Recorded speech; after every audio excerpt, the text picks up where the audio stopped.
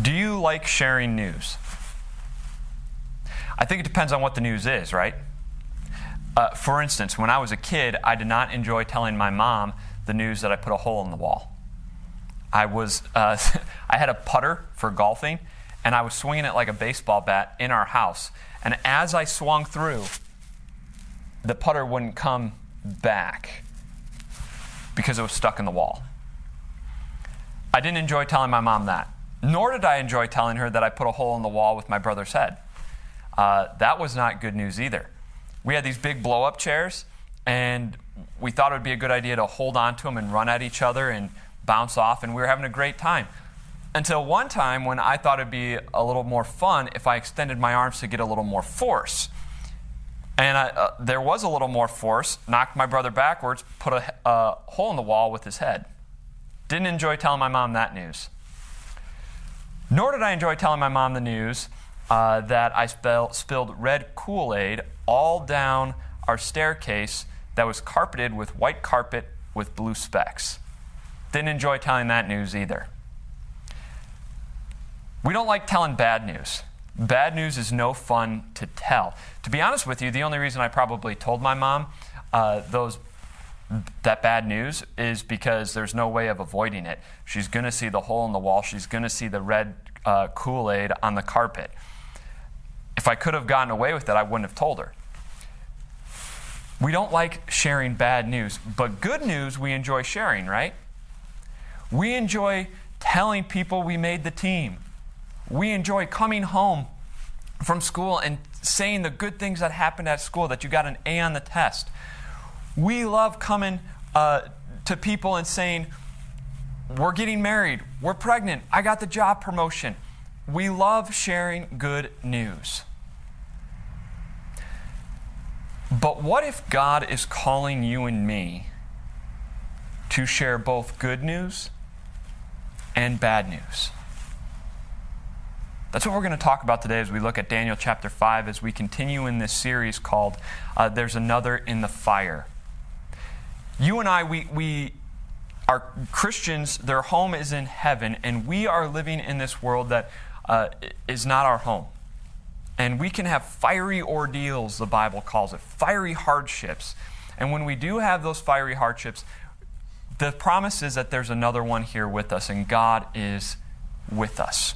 And that's important as we talk about spreading the news today as we look at Daniel chapter 5. Let me give you some background if you haven't been with us the last couple weeks. Daniel chapter 5 takes place around 540 BC. The beginning of Daniel takes place around 600 BC when Nebuchadnezzar, king of Babylon, modern-day Iraq, comes over, takes over the Jerusalem, and brings to Babylon some of the nobility and some of the wiser people in society. 4 of those people are Daniel and his 3 friends, Shadrach, Meshach, and Abednego. Daniel and his friends quickly become part of Nebuchadnezzar's administration. And that's what we hear about, their interactions with Nebuchadnezzar from the first 4 chapters of Daniel. We turn to Daniel chapter 5. 50 years has passed since chapter 4. And Nebuchadnezzar has died. He handed his throne over to his son-in-law, Nabonidus. Nabonidus had no interest in ruling. He was more interested in traveling and more interested in redoing temples. And so that's what he did. And he gave his throne to his son, Belshazzar. Belshazzar is Nebuchadnezzar's grandson. He's on the throne. 50 years has passed as we begin Daniel chapter 5. And here's what we're told. King Belshazzar gave a great banquet for 1,000 of his nobles and drank wine with them. While Belshazzar was drinking his wine, he gave orders to bring in the gold and silver goblets that Nebuchadnezzar, his father, had taken from the temple in Jerusalem, so that the kings and his nobles, his wives, and his concubines might drink from them. So they brought in the gold goblets that had been taken from the temple of God in Jerusalem, and the king and his nobles, his wives, and his concubines drank from them. As they drank the wine, They praised the gods of gold and silver, of bronze, iron, wood, and stone. The great kingdom of Babylon was actually in decline at this very moment. A few weeks before this event, the Medes and the Persians had joined forces and tried to attack Babylon. Babylon sustained it and they fought them off, but now they knew there are nations coming after this great nation of Babylon. Now, imagine that you're Belshazzar, imagine that you're the king of Babylon and you've just been attacked and you know that people are gunning for you. What would you be doing with your time? Planning, organizing, strategizing, beefing up your military? Not Belshazzar. Instead, he takes all his officials, all his governing officials, 1,000 of them, and he throws a huge party. He has women everywhere. He has wine, more wine than they need. And they're getting drunk, and they're throwing down, and they're having a party. It's in the middle of this party that Belshazzar crosses a line. He has somebody go and get the gold goblets that Nebuchadnezzar, his grandfather, took from the temple in Jerusalem. These gold goblets were in God's temple. And he fills them with wine, and they not only drink from it, but they toast to the gods of gold, wood, iron, silver, and they completely mock God. You see, Belshazzar had a heart of complete mockery toward God. Not only did he not care about the God of the Jews, but here he's almost daring him to do something about it. In his mind, the God of the Jews must be really small, because the Jews have been in captivity there for almost 60 years now, 70 years, and he hasn't done anything about it. And so here, I'll show you what I think of you. I'm going to take the gold goblets that were in your temple, God of the Jews, and I'm going to toast to false gods with them. Complete and utter mockery. The party is going on. The mockery is going on. When all of a sudden it's like the music stops. Because here's what's happened. Here's what happened. Suddenly, the fingers of a human hand appeared and wrote on the plaster of the wall near the lampstand in the royal palace. The king watched the hand as it wrote. His face turned pale, and he was so frightened that his legs became weak and his knees were knocking. The party is raging on, and all of a sudden everything goes quiet. It's like the music stops as a scene from a horror movie is taking place. Fingers, a hand not connected to a human body at all, is writing on the wall. Everything goes silent. The 1,000+ people there, everyone is silent as they look at the king, whose bright pink face from all the wine has suddenly gone white. With wine still dribbling off his beard, his legs start shaking, and he needs to sit down because everyone is terrified. This hand is writing, these fingers are writing on the wall. And then just like that, it disappears, leaving the writing right there on the wall. And so guess what Belshazzar does? If you've been following us these past couple weeks as we're looking through Daniel, you know what the kings of Babylon do when they have no idea what's going on. He calls the wise men of Babylon in. Tell me what this means. But nobody can. And just when he's about to despair, the queen mother comes in. And she says, Belshazzar, there's a man in your kingdom named Daniel who served in Nebuchadnezzar's administration. He's got the spirit of the gods on him, and he interprets dreams. Let's call him in. It seems almost incredible, but 50 years has passed. Daniel is now in his 80s, and he's been completely forgotten. In fact, when he comes in to see Belshazzar for the first time, Belshazzar says, "Are you Daniel? I've heard about you. He's never met him. This is how removed Daniel has been. And he says, can you translate this for me? Can you tell me what this means, what this writing on the wall means? And Daniel says, yes. But before I do, I've got a message for you. And here's Daniel's message. He tells him all about King Nebuchadnezzar and how God humbled him, and then Nebuchadnezzar humbled himself. Here's what he says. But you, Belshazzar, his son, have not humbled yourself, though you knew all this. Instead, you have set yourself up against the Lord of heaven. You had the goblets from his temple brought to you, and you and your nobles, your wives, and your concubines drank wine from them. You praised the gods of silver and gold, of bronze, iron, wood, and stone, which cannot see or hear or understand. But you did not honor the God who holds in his hand your life and all your ways. Therefore, he sent the hand that wrote the inscription. This is the inscription that was written. Mene, mene, tekel parsin. Here's what these words mean. Mene, God has numbered the days of your reign and brought it to an end. Tekel, you have been weighed on the scales and found wanting. Paris, your kingdom is divided and given to the Medes and the Persians. Daniel says, I'm going to translate what's been put on the wall, but before I do, Belshazzar, I've got bad news for you. You have not humbled yourself. In fact, you have set yourself up against the God of this world. Pretty good definition of sin, isn't it?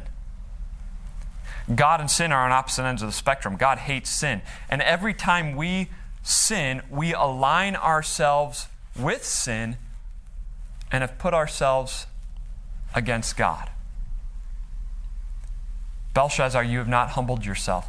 In fact, you have completely mocked God by bringing the goblets from his temple into this party, drank wine, and toasted to other gods.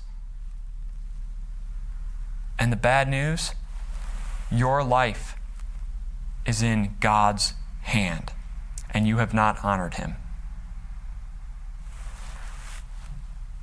Several hundred years later, the Apostle Paul wrote in Galatians, do not be deceived.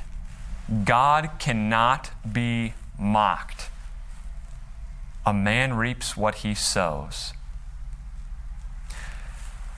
Belshazzar mocked God. He partied, he raged on, and he mocked God. And a man reaps what he sows. And Daniel says, here's what these words mean. Mene means that your days have been numbered and your reign has come to an end. Tekel, you have been weighed on the scales and you've been found wanting.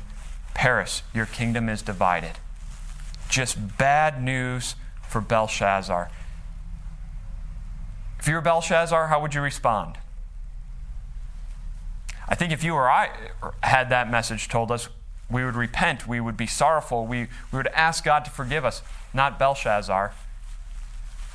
He praised Daniel, gave him a purple robe, put a gold chain around his neck, and said, you are now the third highest in my kingdom. It's almost as if, okay, great, I got the message, but your God still isn't enough for me. And now he reaps what he sows. He mocked God, God judges him, and what's the judgment? Death. That night, that same night that this whole event took place, the Medes and the Persians break through the walls and they kill him. A man reaps what he sows. So what do we learn about from all this? What do we take away from it all? You and I live in a world where the party rages on, where God is mocked, where people take the consecrated things that God has consecrated and desecrate them. We look at human life that God has consecrated and we desecrate it. We look at sexuality that God has consecrated and we desecrate it. We look at identity of people, God's special possession that God has consecrated, and we desecrate it. We see the mockery of God in this world We see it on Facebook, on Twitter, on Instagram, people openly mocking God. And how do we respond? We say, God, bring the judgment. Go get him. But do you know what smacks you and me right in the face? God has called us to be his ambassadors, to spread the news, just like Daniel. To stand before kings and princes and leaders and people who are partying on and tell them the bad news and the good news. Daniel didn't have to tell the king this bad news. He could have just came in and translated what was on the wall and left. But instead, he gave him the bad news. You're sinning. Repent. You're sinning. You're out of line. And yet we keep quiet. There's a story about a gallery owner who tracked down one of his artists and said, "Hey, I've got good news and bad news for you. Which one do you want first?" And the artist said, "Well, I guess I'll take the good news. Here's the good news. Some man came into the gallery today and was looking at your paintings, and he asked, when this man dies, will the paintings be worth more?" And I said, "Well, of course." And so the man bought all of your paintings. And the artist said, "Well, this is great news. What could possibly be the bad news?" The bad news, the owner said, is the man claimed to be your doctor. This doctor had this life-changing news for this man, this artist, and he didn't even tell the guy. He didn't even tell him. And how often don't you and me do the very same thing? We have this life-changing news, and we keep it to ourselves.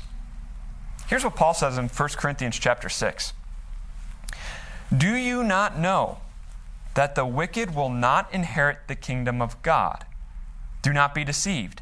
Neither the sexually immoral, nor idolaters, nor adulterers, nor male prostitutes, nor homosexual offenders, nor thieves, nor the greedy, nor the drunkards, nor the slanderers, nor swindlers will inherit the kingdom of God. And that is what some of you were." The wicked will not inherit the kingdom of God, and that is what some of you were. That's what some of us were. We all were. And yet our lives have been changed by this message, by this news. And yet how often don't we look to other things to change people's lives? We look to elect political leaders who can then change people outwardly. We look to our education system and our teachers to teach and educate our children and other children to bring change. And we keep quiet with the news that we have. Yes, the bad news and the good news. You see, because unlike me spilling red Kool-Aid down the stairs, this news we can hide, right? As long as we don't speak out, nobody's going to know the difference whether I have the message or not. Why is it that we keep quiet? Fear. Fear of abuse. Fear of making things awkward. Fear of losing our life. At least the life that we want to live. Daniel legitimately had a reason to fear. He's talking to the king right now. The king could have heard all this and put him to death, and yet Daniel knew whose hand he was in. Not the hand of the king, but the hand of his God. See, the question that you and I have to wrestle with is if this message, if the news in this book has changed our lives so much, then why don't we speak out? Because we've lost sight of what's important.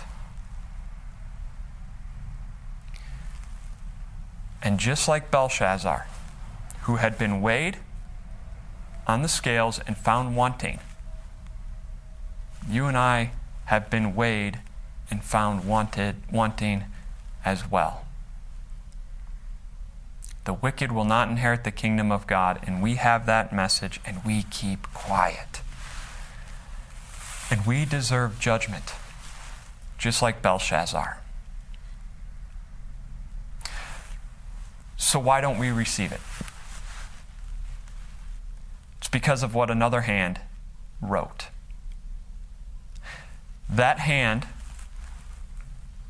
has a hole through it, and it's connected to the body of Jesus.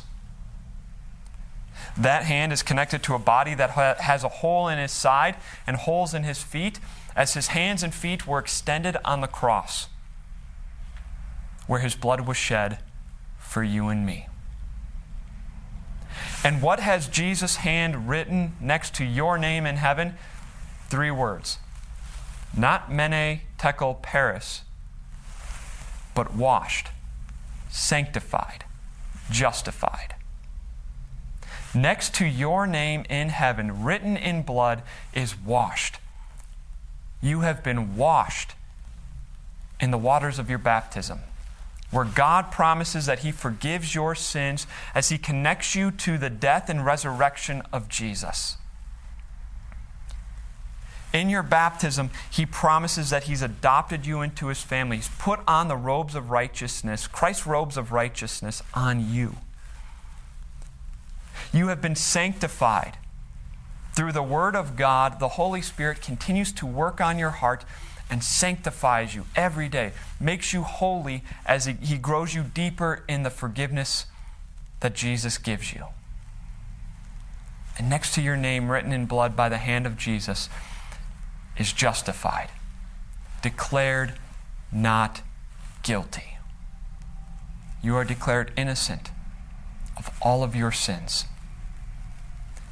All because of Jesus, because of His outstretched hands for you and me. This is the news that has changed your life. Remember what Paul says. This is what some of you were. You no longer are. Why? Because somebody at some point in your life told you you are sinning, stood just like Daniel and said, you have not humbled yourself. You are sinning. Repent. And then told you the good news. That God loves you enough that He sent His one and only Son, who stretched out His arms to die for you and me, so that we have a right relationship with God, so that we are declared innocent before the God of the world. This is the news that has changed your life, not just now, but forever, because your status in heaven has been changed. It's been changed. You are now a blood-bought child of God who's had their sins completely washed away. You are a citizen of heaven. And because you are a citizen of heaven, that message has changed the way you live here in this foreign country. This is the message we have. This is the news that we have to share. This is what is important.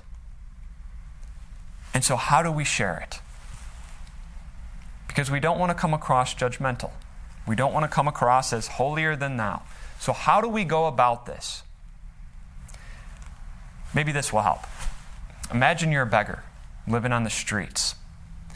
And every day, what are you concerned about? Where you're going to get food and water. Maybe safety in there too. One day, you're begging, you're looking for food, when you come across an unending supply of food. You don't know how it works. It's just, you just take the food, you eat it, and more appears. You take more, you eat until you're full, and there's still more. Imagine how wonderful of a day that would be. You're never going to have to worry about this again. You're never going to have to worry about where your next meal's coming from. It's going to be one of the most joyous days that you've ever had. Now, as you are just stuffing yourself because it's an unending supply of food, now imagine your friend is walking down an alley. You see them turning down an alley where you know there's no food because you've already been there. Would you let your friend go down that alley? No. Instead, what would you do? Hey, there's no food that way. Come over here. I've got an unending supply of food. Come and eat. This is how we spread this message, as one beggar showing another beggar where to find food. This is a humility that we spread this message with. We spread this news with a humble heart. Not that we're better, but that the grace of God has touched our heart, has changed our life, changed our status in heaven from a sinner to a saint, a holy one, washed by the blood of Jesus. This is the news that we have, and this is the news that we spread to other people. And as we do, God will change hearts. We don't have the responsibility of changing people's hearts because we can't. Our responsibility is to spread the news. And as we do, God will change lives. That's our mission here at Divine Savior. Changing lives with Jesus. Not just here on earth, but forever in heaven. And so today we're going to do two things. We're going to pray that this week God brings somebody into our life that we can share this news with. And then number two, we're going to pray that God give us the courage to spread this news to more and more people. And so let's end today. Let's close with a prayer. We'll pray the Lord's Prayer, and we'll close with a song. Let's join in prayer. Heavenly Father, we praise and thank you that somebody at some point shared this news with us, that told us and had the courage to tell us that we are sinning, and then told us the good news that Jesus lived, died, and rose for us. We thank you for changing our status in heaven, and we can't wait to be home with you. This week, we ask two things. Number one, lead somebody into our life that we can share this news with. Help us then to have the courage to share that news and give us the words to say to change people's lives. We ask that you be with us, send your Holy Spirit into our hearts to continue to strengthen our faith, and then to give us the courage and the boldness to share the news with others. We ask all this in Jesus' name. It's in His name that we join to pray. Our Father in heaven, hallowed be your name. Your kingdom come, your will be done on earth as in heaven. Give us today our daily bread. Forgive us our sins as we forgive those who sin against us. Lead us not into temptation, but deliver us from evil. For yours is the kingdom, the power, and the glory, forever and ever. Amen. The grace of our Lord Jesus Christ, and the love of God, and the fellowship of the Holy Spirit be with you all. Amen.